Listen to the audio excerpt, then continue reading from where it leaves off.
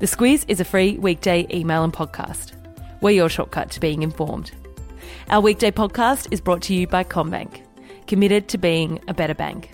Find out more at commbank.com.au/better. Good morning, I'm Claire Kimball. And I'm Kate Watson. It's Wednesday the 23rd of October. In your Squiz today, Justin Trudeau scrapes through, Russia and Turkey meet, lots happening in the UK Parliament, we'll give you the latest, and prepare for heat. This is your Squiz today. There's been a general election in Canada, and like many other governments around the world, Prime Minister Justin Trudeau has had to form a coalition to secure another term. Pundits said that it was going to be a very close election, and that's what's happened. I like the quote from one of the pollsters there saying that if people were to describe the election, it would be indecision 2019 rather than decision 2019.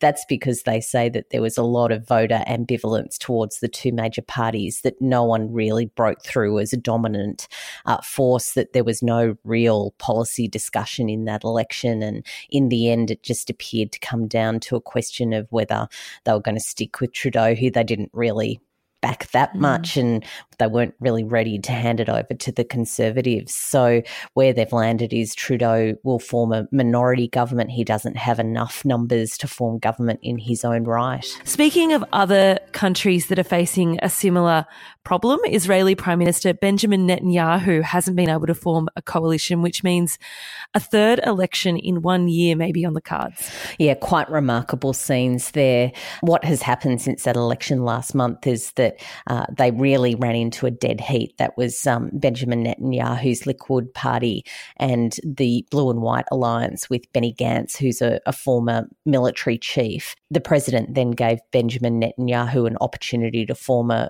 governing coalition. He's been unable to do that and has yesterday put up his hand to say that he's abandoning that effort. That opens up a possible path for Gantz to take power, which is quite interesting but might not happen. So, as you say, they might be back to the polls again. Russian President Vladimir Putin and Turkish President Erdogan have met reportedly for 6 hours to discuss the situation in northern Syria. Russia's involved in that, as we've discussed before, because it backs the Syrian troops, and Syrian government troops have become involved in that because the Kurds, who have been under threat from Turkey, have asked them to come up and assist. So those talks are quite an interesting shift in power there too. The US has been the dominant force in that region, but with Donald Trump withdrawing, it looks like Russia is stepping up to take a main role. So the agreed ceasefire by Turkey in that part of Syria is set to end this morning. Do we know what's next?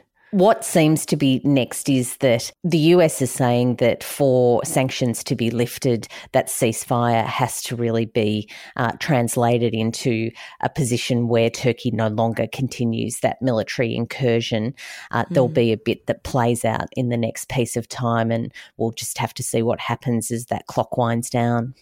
This one's certainly not going away. Make sure you have a listen to our Squiz shortcut on the topic just to get the background. Over in the UK, and the Parliament has just now rejected the timeline Boris Johnson has set out for Brexit, which is departure by next week, the 31st of October. Johnson indicated before the vote that if that happened, he'd start pushing for a general election. What Labor and crossbench MPs has said is that that's blackmail, that they need more time to consider legislation that's pretty important to them, and they've called it a disgraceful attempt to dodge accountability. Let's see where the next 24 hours takes us. I'm sure there'll be an update tomorrow morning. And it's been almost a year since the Lion Air crash in Indonesia, and more than 6 months since the Ethiopian Airlines crash, both killing all on board. Manufacturer of the planes involved, Boeing, is still reeling from the disasters. It is. There's been a lot of investigation into Boeing's process of manufacturing and testing that 737 MAX jetliner fleet. At the end of last week, there was evidence that a test pilot in simulations actually identified the issue that seems to have brought that Lion Air and Ethiopian Airlines planes to the ground.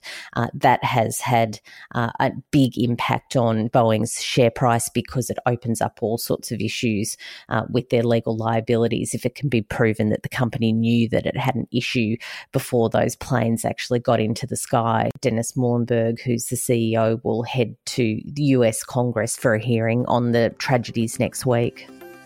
And it looks like we're heading for a heat wave this week. And I say we because it's basically all of us. Hobart, the only capital city spared. Yep, if you want a bit of cooler weather this week, Hobart seems to be the place to be. It'll still be warm there, but it just won't hit the 30-degree plus that we're going to see in the rest of Australia. We've got Adelaide heading for a scorcher today and tomorrow. Melbourne and Canberra are going to have a hot one on Thursday. Sydney, it looks like it's going to get into the mid-30s on Friday. And Brizzy and Perth are looking for a really hot weekend.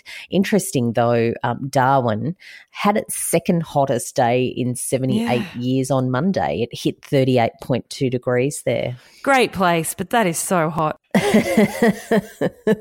But Darwin likes to find a cool place and a cool drink, so I'm sure they would have done that very well. A message now from one of our partners at the Squiz, BP.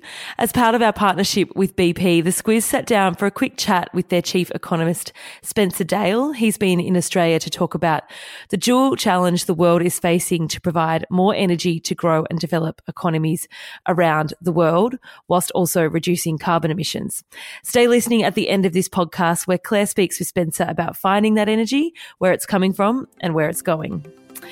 This last one is a bit exciting. Claire, Nickers is back. Nickers shot to fame late last year when he was photographed and outed as the biggest steer in the world. It was tough at the top, though, with steers from around the world challenging the title. So he took a break from the limelight, safe to say. But it appears he's back in the public eye. Look, I reckon yesterday was one of my happiest days for a long time when Nickers made an appearance again. He not only has a best mate named Lucky, which I think is really good for Nickers. I'm glad he's got a mate. Also big? No, just normal sized. No, and when you see the picture, you really can see how big Nickers actually is again next to his mate Lucky. But he's also made his show debut. He's headed off to one of the good country shows in Western Australia, and he's at the Brunswick Agricultural Show, if that's of interest. And in case you have any doubt about how big Nickers actually is, there's a link to take a look in the Squiz Today email. Reports are he weighs close to 1.5 tons. Very impressive. What's the email subject line today? Well, because Nickers has a good mate called Lucky, and also looking at our Squiz sayings this morning, which outlines the cheer that goes up for a newly enthroned emperor, wishing them luck, I've gone for the Daft Punk song, We're Up All Night to Get Lucky. Good one. Great song. Great way to start a Wednesday. That's all from us today. Don't forget, if you like the Squiz, please tell people about us. It's the number one way that we grow the podcast audience. Enjoy your Wednesday, and we'll chat to you tomorrow.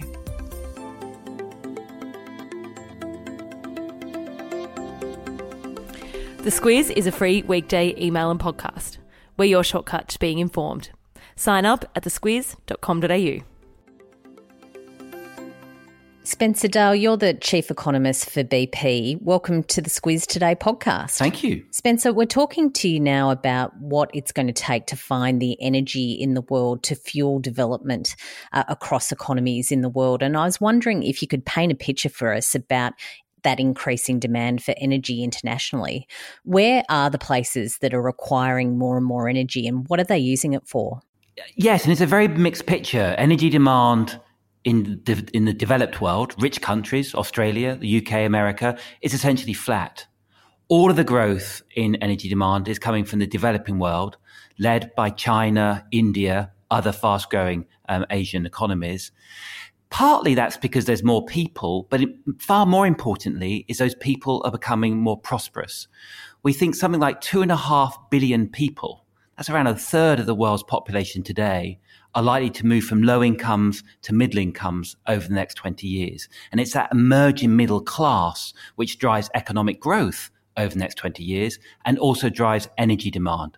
While there's some good news there for millions of people who are being lifted out of poverty through that economic development that you've talked about, there's also the challenge of providing that energy while also reducing emissions. We're not really nailing that yet, are we? No, we're not nailing either of those big targets. And though both of those targets, actually, the need for more energy and access for energy for everybody and reducing carbon emissions are part of the United Nations to Sustainable Development Goals. And at the moment, we're not on path to achieve either of those Sustainable Development Goals. So still around the world, we see many people not having access to electricity, not having access to clean cooking facilities. But at the same time, also carbon emissions are continuing to rise. Last year, carbon emissions grew at their fastest rate for 7 or 8 years. So we need carbon emissions falling, but instead they're accelerating. So we're not achieving either of these, if you like, the world faces this massive dual challenge, this need to produce more energy with less carbon. And at the moment, we're failing on both counts. Spencer, so putting it simply, the world is going to need more and more energy to fuel that growth. And to mitigate for climate change, we're going to need to reduce our emissions. Is that even possible?